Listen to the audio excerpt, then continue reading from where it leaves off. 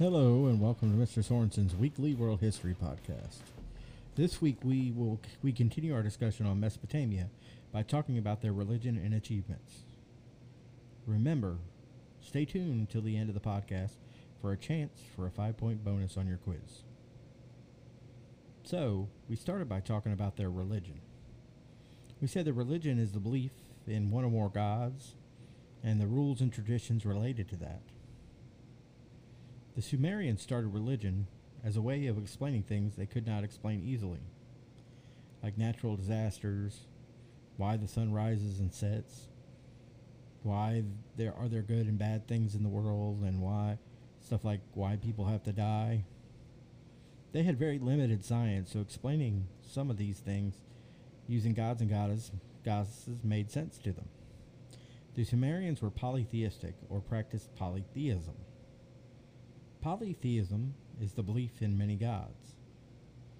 Each Sumerian city had a main god that they believed protected their city.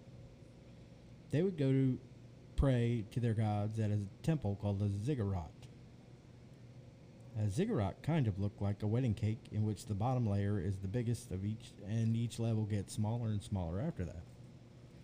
A ziggurat was usually in the center of the city and was the biggest building in the city.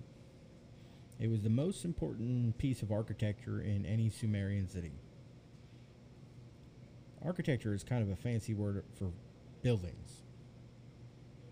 The priests and priestesses were the spiritual guide of a Sumerian city. It was their job to make sure that people were worshiping the gods properly. These people were really powerful because no one wanted to make the gods angry. The king was considered to be the highest priest and not just the leader of a government. The Sumerians believed that their city's protector god lived at the top of the ziggurat, and only the priests and king could go up there. We then talked about some of the achievements of the Sumerians. They invented the world's first written language called cuneiform. It was made of hundreds of wedge-like symbols, and there was no alphabet. Each word had its own symbol. It was first created to help people keep track of business and trade records.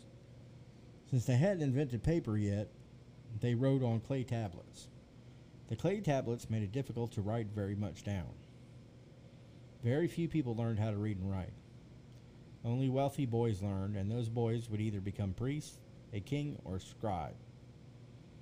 The scribe's job was to read and write for people. So a farmer would pay them to keep track of how much they sold, traded, or grew each season. And the scribe would write it down for them. Some other Sumerian achievements are inventing the wheel, creating a number system based on the number 60, and splitting the hour into 60 minutes. They also began to study the night sky. The study of the stars and planets is called astronomy. They mapped out the stars' movement in the sky and developed a calendar based on the different phases of the moon. They also invented the sundial to help them tell the time when the sun was out.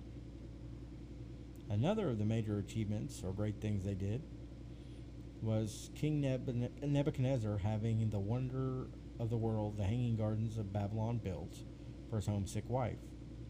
The legend goes that his wife missed the trees and flowers of her homeland in the northern mountains of the empire. So he had her build an amazing garden. It was built tall and had different levels with different plants on each level. They even created a pulley and bucket system so that they could bring water all the way to the top to water the plants and trees. Okay, so for a possible 5-point bonus on your quiz, you need to look up the answer to this question. So Mesopotamia is now mostly the country of Iraq. So what is the current capital of Iraq? So you need to write your answer at the bottom of your bubble sheet on your quiz in order to get your 5-point bonus. So again, you need to find out the current capital of Iraq and write it at the bottom of your bubble sheet in order to get the 5-point bonus. I hope this helps, and I will see you next week on the podcast. Goodbye.